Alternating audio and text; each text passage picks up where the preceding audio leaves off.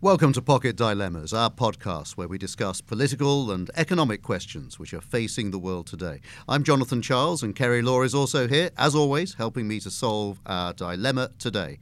And today we do have an unusual dilemma. As the EBRD's involvement in making Chernobyl's site safe draws to a close, we're asking, what are the lessons of Chernobyl?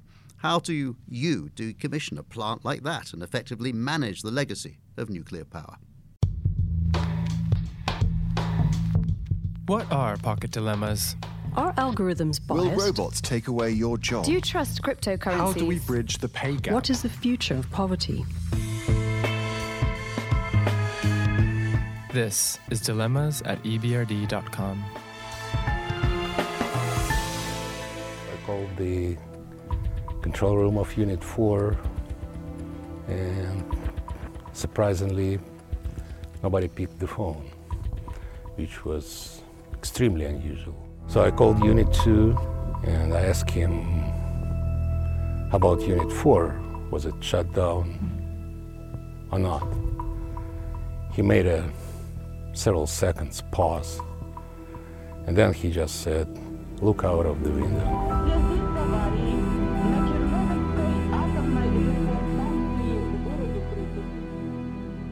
A terrifying moment for the world. You heard there the voice of Andrei Glukov, former engineer at the Chernobyl power plant.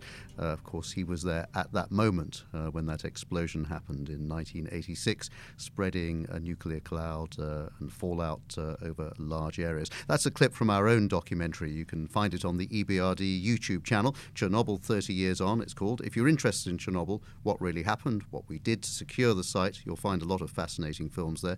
Transforming Chernobyl is a long-term challenge, and through our managed funds, the funds we manage on behalf of the international community, together working with Ukraine, we've created the foundations to develop and implement a national strategy for the coming decades on how to resolve the issues left by Chernobyl. We are putting what I like to describe as a big lid on Chernobyl. That's what we've done. That's not the technical term, of course. It is the new safe confinement. It was built to secure Chernobyl. It represents an extraordinary feat of engineering, a 36,000-ton structure, 108 metres high, 162 metres long, has a span of 257 metres. It provides a safe working environment equipped with heavy-duty cranes for the future dismantling of the shelter and also the management of the waste. And how to describe it, I suppose it really is like a large enclosure which has gone round the most radioactive part of the plant. The recent success of the HBO television series, Chernobyl, has certainly intensified the debate around nuclear power, energy, its safety, its future. Anybody who has looked online will see huge amounts of searches through Google. It's seen soaring numbers of searches for anything to do with Chernobyl, decommissioning, nuclear explosion, reactor safety, and that's why we're talking about it here today. It's also a very hot topic today on Twitter, Facebook, and YouTube because of the series. And in the States, the nuclear energy industry, which is kind of the unified voice of the nuclear energy industry in the States, they came out with this fact sheet. And because everyone in the States was kind of worried about, if the nuclear power plant they have down the street was the same as Chernobyl, they wanted to assure Americans that actually, in fact, that the U.S. nuclear power plants are very different from the ones that we've seen in the Chernobyl series. Yes, not that they haven't had an issue in the past, of course, in an American nuclear power plant. Kerry, I'm really looking forward to seeing the series. I haven't seen it yet, but they have a podcast as well, which is hosted by the HBO program's writer, Craig Mazin, and also Peter Segal of NPR's Wait, Wait, Don't Tell Me. I found Craig's reasoning behind writing the series quite an interesting. What started you on this exploration? I knew that Chernobyl exploded, but I didn't know why. And it struck me as such an odd lapse, because if you say to people, what happened to the Titanic, they'll tell you it sank. And if you say how, they'll tell you iceberg. Everybody knows it hit an iceberg. Nobody seemed to know offhand why and how Chernobyl blew up. So I just began to read, one of those lovely evenings at home where you just start interneting yourself. Well, I can certainly remember very well that day, 1986, that April day when the explosion happened. I was a relatively young reporter, Kerry, in the BBC newsroom on that day, when the first words came through on news agency wires that something had happened, something was being detected. I'm pretty sure it was by a Swedish detection, actually, that was picked up some sort of radioactive activity. We knew something had happened. We didn't know what. We didn't know whether it was an explosion in a nuclear power plant, some sort of other nuclear event, but I can absolutely remember the moment that wire copy dropped in the newsroom. It came through on people's computers. We were just starting to be computerized then in the newsroom, and I have never heard a room go so silent. Because even though we didn't know what it was, we knew this was absolutely serious. I'm sure. I can imagine how haunted I would feel today if we got that kind of notification on our cell phones. And I mean, I was just a baby when it happened. So, like Craig Mazin, I didn't really understand how or why it happened, but I always associated Chernobyl with a devastating nuclear disaster. And so since I've always kind of associated nuclear energy with something that's a little bit dirty, I really found it interesting that actually in the mid-'80s in the USSR, most energy use was actually these really dirty fossil fuels. And so this nuclear energy was this oracle of clean energy for the country. So obviously since this disaster happened, it now has more of a dirty name. But I found it interesting just how much the conversation has changed in the last 30 years. Yes, and it was definitely a game-changing moment and a conversation-changing moment which made people think again about nuclear power. I mean, obviously now, in terms of regarded as clean power, we have all sorts of other things. We have renewables, such as solar and wind, proving themselves as viable solutions to meeting energy needs. And here at the EBRD, of course, we finance one of the biggest solar parks in the world, Benban in Egypt. It's one of its kind. It's absolutely huge. But there are I think, a lot of misconceptions, Kerry, around this whole idea of nuclear power. I mean, do you know, for example, fewer people die in accidents related to nuclear malfunctions than fossil fuel-based ones, such as in coal mines? And this is fascinating. And even with Chernobyl, because the scale of devastation was just so big, I can imagine it's really hard to calculate the death toll, years and years on, since a lot of these things take a long time to see. So it's fascinating that that's actually true. So I'm wondering, how true that actually is. I mean, I suspect as well that treatment of people who suffered from the impact of Chernobyl, if one thinks not just in Ukraine, but in Belarus, for example, means that the number of fatalities are lower, even if they are living with the consequences of the nuclear explosion. I mean, I remember here in the United Kingdom, actually, the cloud actually passed over the nuclear radioactivity cloud passed twice over the UK because the wind direction changed. I remember as a reporter covering that the first wave came, and obviously we're still a fair way in the United Kingdom from Chernobyl, but certainly left an impact, for example, on upland areas. I remember hill farming, for example, in Wales was very badly affected for a very long time. And unfortunately for the UK, the winds, which normally go in one direction, they changed direction and the cloud passed back the other way. So you can see these impacts really lasting a very long time. But that impact is still very much debated. Exactly. Well, and I guess to your point earlier about the people that die in accidents related to something like a coal mine or something more fossil fuels related, I guess the fossil fuel industry, if you start to relate some possible deaths in the future to things like climate change, I guess then maybe you could get on the scale of something that happened, like something like Chernobyl or Fukushima. So I guess it's not really a far cry, between the two in terms of accidents. I think it's interesting, though, isn't it? So despite this further attention that there is now after Chernobyl on the whole nuclear industry, there's some interesting facts. According to the World Nuclear Association, there are nuclear power plants currently being built in every major continent in the world. In Murmansk, in Russia, the first floating nuclear power plant is under construction in the ocean. 54 power plants are currently under construction in 16 countries, and there are 454 active plants in the world. So it shows just how widespread nuclear energy is. For one of the first times in the history of the decommissioning profession, there's a risk of demand outstripping supply, an issue which is now being felt on a global scale. Because obviously you have these power plants, eventually you've got to decommission them, you've got to deal with the waste as well. The number of projects coming to the fore is unmistakable due to mounting commercial pressures, aging assets, geographical market shifts, stricter environmental and legislative compliance requirements, technical innovation, many other less tangible influences. So clearly our dilemma today, what are the lessons of Chernobyl? How to decommission a plant like that and effectively manage the legacy of nuclear power? Yep, so it's a dilemma the world needs to address. Let me remind you, you're listening to Pocket Dilemmas, our podcast where we discuss political and economic questions facing the world today. You can download, subscribe and rate us on iTunes, SoundCloud, Spotify or anywhere else you can get the podcast from. We'd love to hear from you. This is Pocket Dilemmas, the podcast which explores the political and economic problems shaping our world. Review us on iTunes, email us at dilemmas@ebrd.com, follow us on Twitter @ebrd. Well, Kerry, we've got a great lineup of guests who'll help us figure out the scope of this challenge. Here in the studio with us is Simon Evans, our Associate Director in the Nuclear Energy Team at the EBRD, managing the Chernobyl safety projects, everything to do with the Shelter Fund or New Safe Confinement.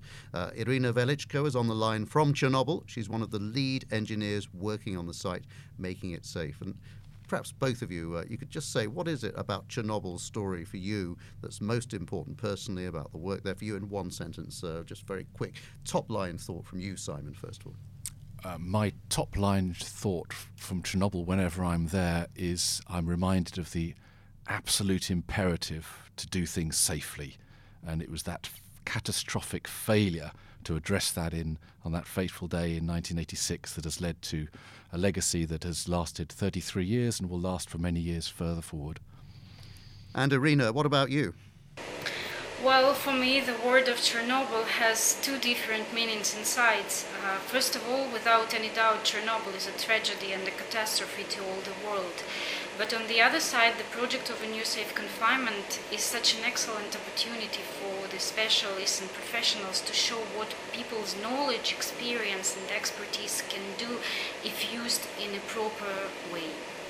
So the story of Chernobyl is such a big part of our region, and so it's very personal to the EBRD. And, you know, it's affected a lot of people's lives, including actually people who work for the bank. So we feel really lucky to have found someone from Pripyat who works for the bank. We have Yulia Filipova from the Kiev office, and she told us her story. We came to Pripyat as part of the Komsomol building exercise in 1972. Pripyat and I are of the same age. I was also born in 1970, and this is why I always perceived this city as my brother. This was the best city in the world. I was so proud. The nuclear energy for us has always been a peaceful concept. So when Chernobyl nuclear disaster happened, it was such a shock to us all. We were all in denial, partly because from the very beginning our hopes were fed by the promises of coming back. A week to begin with transformed into a month, a couple of months, a year. It took me about 10 years to accept what happened. Only when 10 years later we came back to Pripyat as a large group of former residents who went to our old apartments and had a drink to honor the dead, when I touched everything and realized that Pripyat is not on another planet, but still 140 kilometers from Kiev, I had a closure and was freed from my pain. Pripyat, by the way, is right by Chernobyl. I remember going there in the 1990s as a reporter about a decade after the accident as well. And it's just staggering. It is. You can just see how people immediately fled very swiftly after the explosion, because it is as though everything is just left as it was. As though people just left everything in their houses, as though the streets, they just left everything there as well. It is as though the place is there, but without any people, and as though time just stood still. It's a remarkable, reminder of what happened on that day. Simon, you obviously have been there so many times as part of this project. What thoughts does it leave you with on this whole issue? My main feeling when I'm at Chernobyl now is really one of pride, to be honest. Personal pride that I've had the opportunity to be involved in this real modern engineering wonder of the world. But actually, many people think of Chernobyl as a sort of horrendous, a rather haunting place. I have a very different feeling when I'm there, because you can see the results of 45 different nations coming together. Nations as diverse as Russia, China, United States, even small nations like Estonia, Lithuania, Iceland have all contributed as if they recognise that this was a intolerable scar on the region that had to be addressed. And what the international community has achieved together at Chernobyl is unprecedented in scale, ambition and result. So I feel immensely proud to have played a very small part in that. And just for people who haven't seen any pictures of what has happened in the last few years at Chernobyl, I mean, I described it at the very beginning as like putting a lid on the plant. I mean, it's almost like you've put a bowl over bits of the plant that are where the worst of the radioactivity was in danger of leaking out. Is that a fair description? Give us an idea of really what it looks like and what it is. That's exactly it. It's a 36,000-ton steel structure, the world's largest ever movable land-based structure that was slid into place just over 2 years ago. And the way I tend to describe it is if you're French, it weighs 3 times the weight of the Eiffel Tower.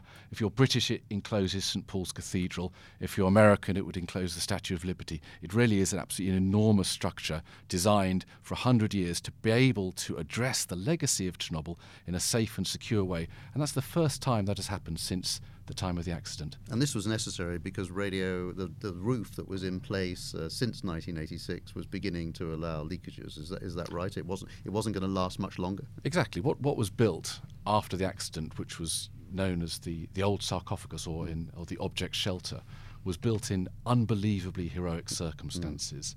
However, it was never built to last. It was slowly falling apart. It had huge holes in it.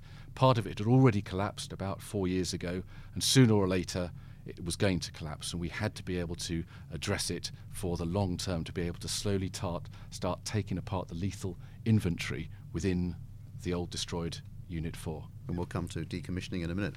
Amazing. It sounds like a real feat of human ingenuity. So, Irina, you're incredibly inspirational. From my understanding, you're an engineer on the largest construction project in the world. You're working on this big mega structure that makes Chernobyl safe. How did you get involved with Chernobyl? Well, my father used to work at Chernobyl nuclear power plant, and since my childhood I remember how he was coming back from work and telling us about Chernobyl. And I always wondered what that mysterious Chernobyl creature was. I was dreaming actually about seeing it myself. Though I never expected to work over here and moreover to become a part of such unique and tremendous project. And after I graduated from university in Kyiv, all of a sudden I packed my stuff and returned to Slavutic, having no job opportunities and no idea what I was going to do over there. And I was not looking for a job at Chernobyl nuclear power plant. It was not my goal to get over here, but it found me itself, so probably it was a destiny. That's amazing. So it's almost like a sense of duty, almost, and I guess a little bit of a rounding the circle that you're there. When you heard all these stories of your father being there. Have you seen the series by chance on HBO? Yes, I actually have and loved them very much. Well, working in Chernobyl, for sure, I realized that not everything that was shown in the series reflects the facts correctly. But I should tell the truth that the series give very full picture of the environment and the atmosphere that existed that time over here. So I have a very random question for you, but it has been really gnawing at me since we knew this series or this podcast was coming. What do you wear to work? Because I imagine it's something like a hazmat suit. What do you wear? Is there radioactive material where you work? Are there multiple wardrobe changes? Can you go through the process for me? Yes, sure. Well, first of all, I should mention that we are coming from Slavutic. This is a town nearby to Chernobyl power plant. And the first thing, the first place where you get coming from Slavutic is the change facility, which is called Semihody.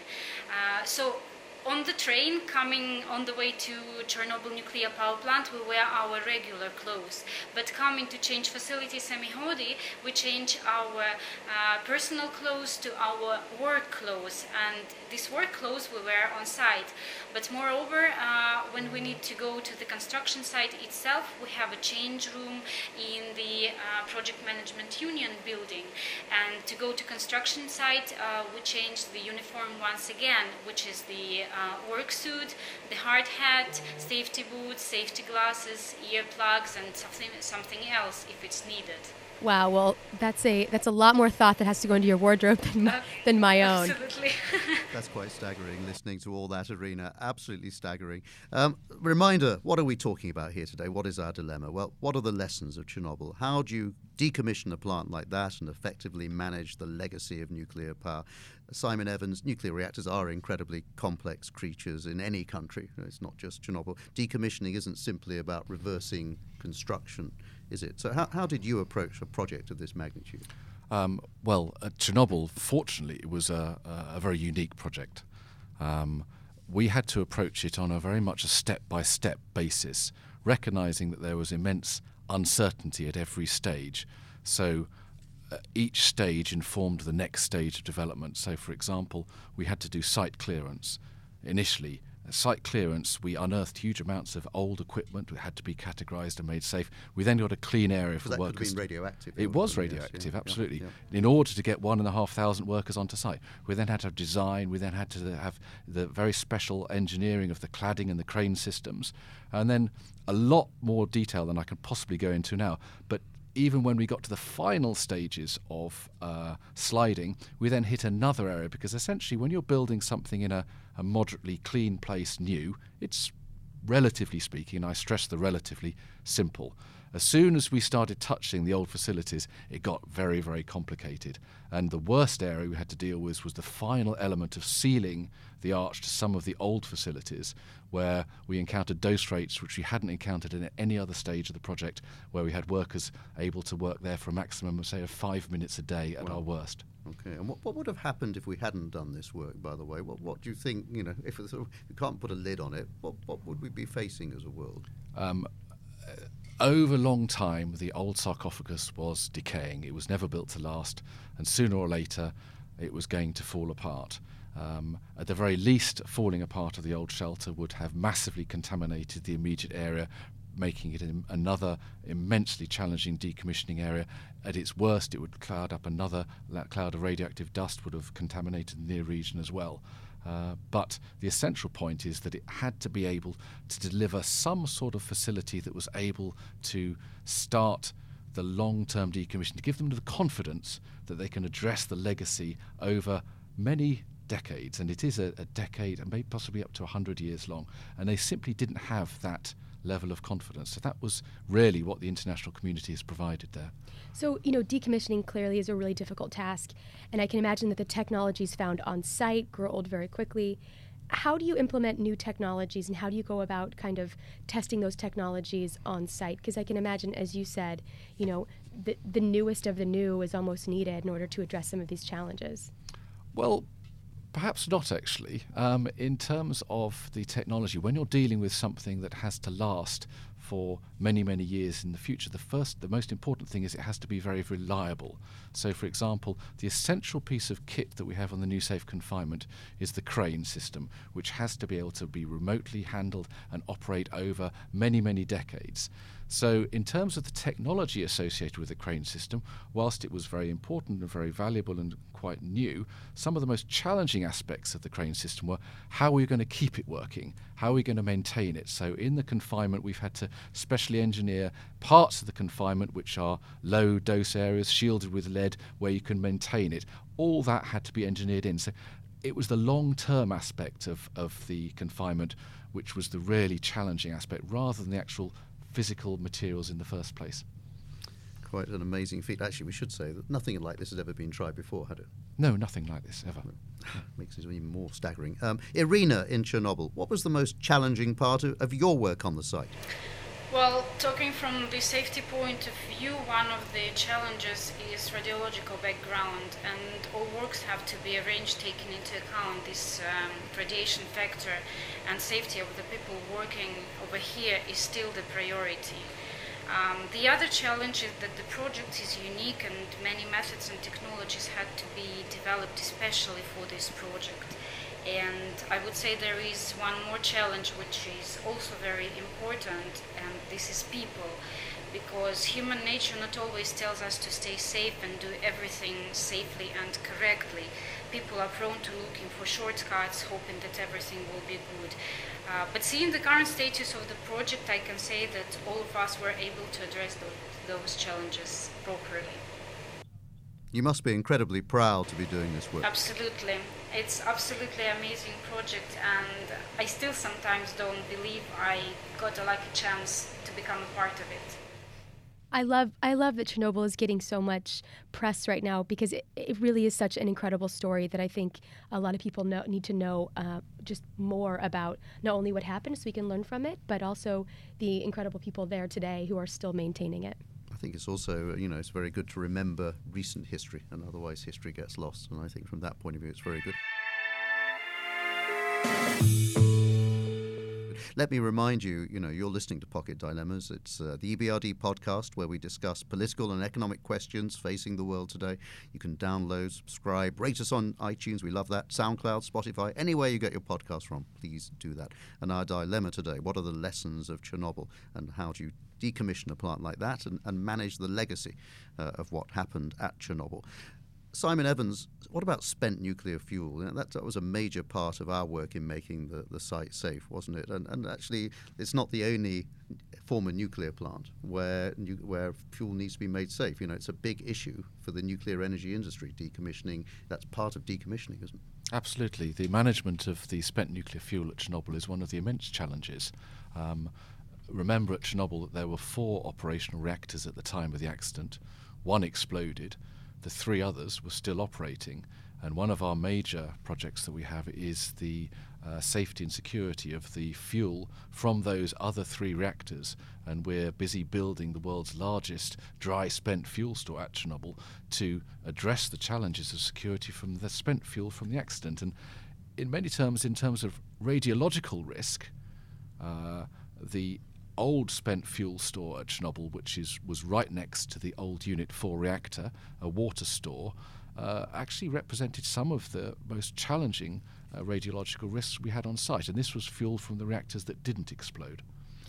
And obviously decommissioning, is an area which is of great interest as many reactors around the world age. Do you think it's something that we can contribute more to in how decommissioning takes place? Because obviously in the countries where we operate, we do have quite a lot of aging nuclear stations.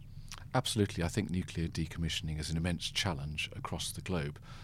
In many countries, such as the UK, there is a fairly well-developed and mature approach to nuclear decommissioning with the establishment of organisations such as the Nuclear Decommissioning Agency.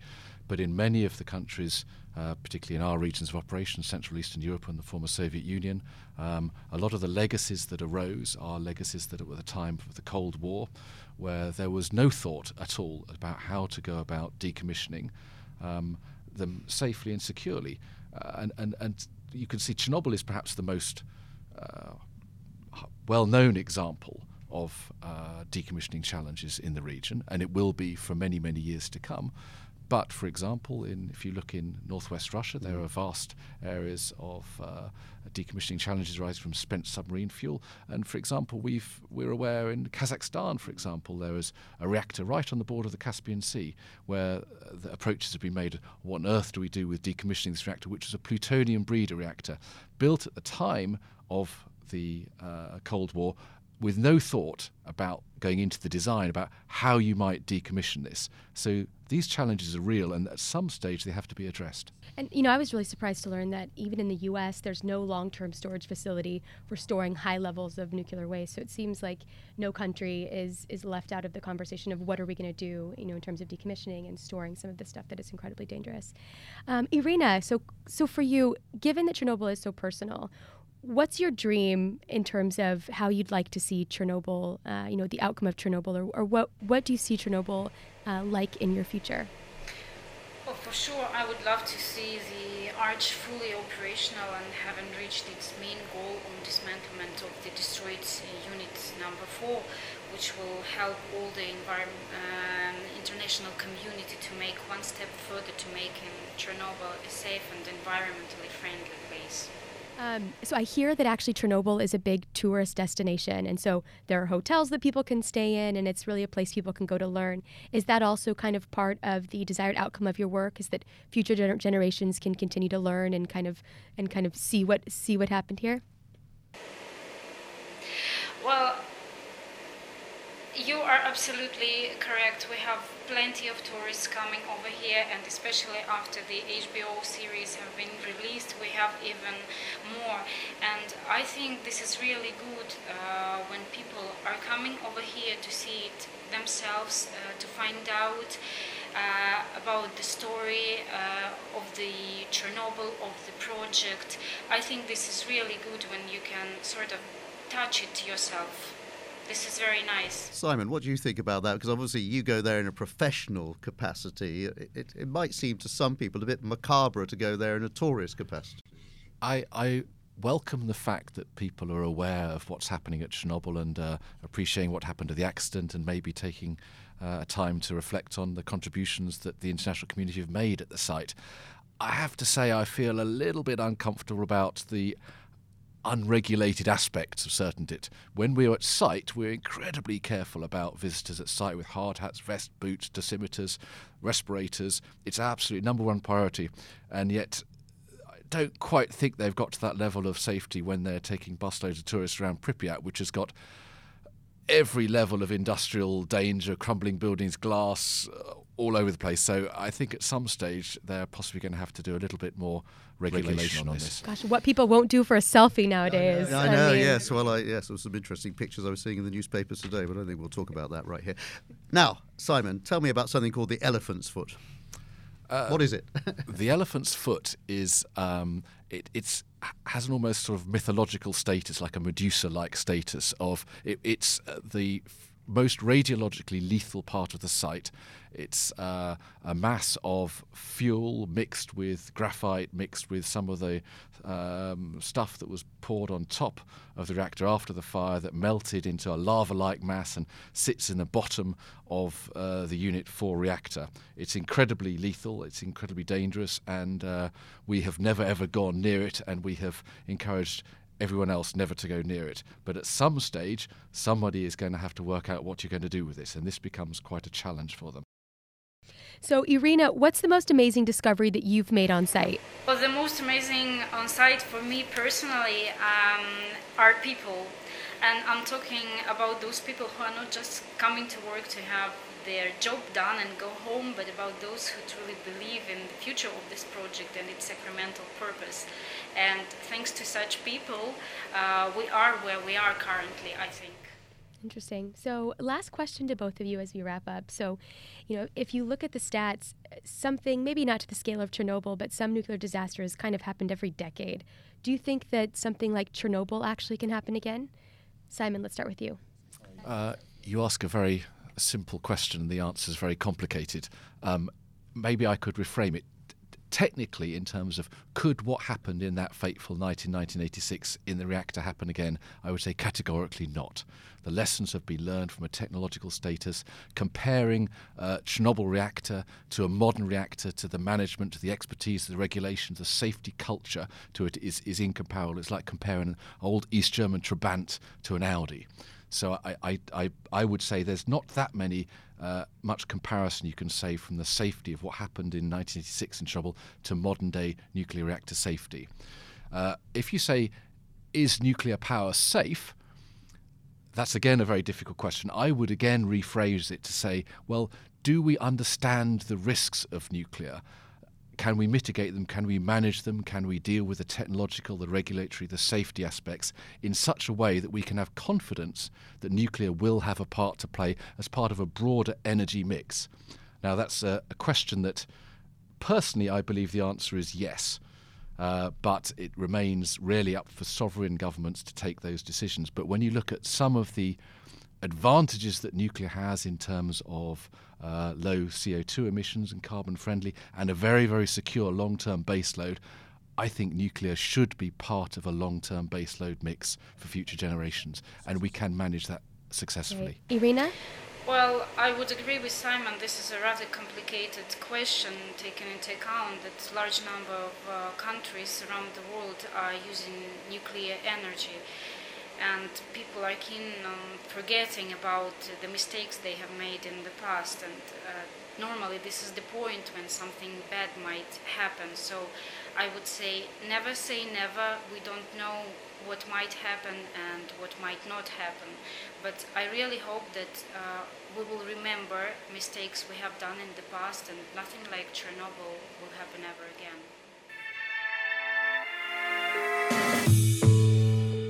So, Jonathan, what about our dilemma today? How do you decommission a plant like Chernobyl and effectively manage the legacy of nuclear power? I'm really a great believer, Kerry, in history. I think it's really important to remember the past in order to help you deal with the present and indeed plan the future. And what is the history lesson of Chernobyl? Well, I think it's very important, and in a way, the HBO series is quite important in this as well, that people constantly are reminded of what happened so they do not become complacent. And do plan ahead, because it seems to me that in answering this dilemma, it is about planning, it is about careful management of nuclear power and the aftermath of the afterlife of nuclear stations when they're taken out. And I think the other lesson I draw from all of this as well is that when the worst happens, and sometimes, as we've seen with Chernobyl, the worst can happen, you can do something about it. I think the lesson of the new safe confinement, which has been put over Chernobyl, is that at great expense and with a huge amount of effort, you can contain a nuclear disaster. I think that's an excellent point. And, I agree with Simon. I don't see a future without nuclear energy in the mix somewhere. It just makes me very nervous. But it's really good that series like this are coming out, because it's important to just keep fresh in the mind something, like this happened. It could happen in the future, maybe not to this extent, but something else might happen which might be different and worse. Who knows? But it leaves me with more questions than we might have been in 1986 as a result of all this. That's all we've got time for. Many thanks for listening to us today. Big thank you to our guests as well, to Irina and Simon. We hope to see you again soon as listeners.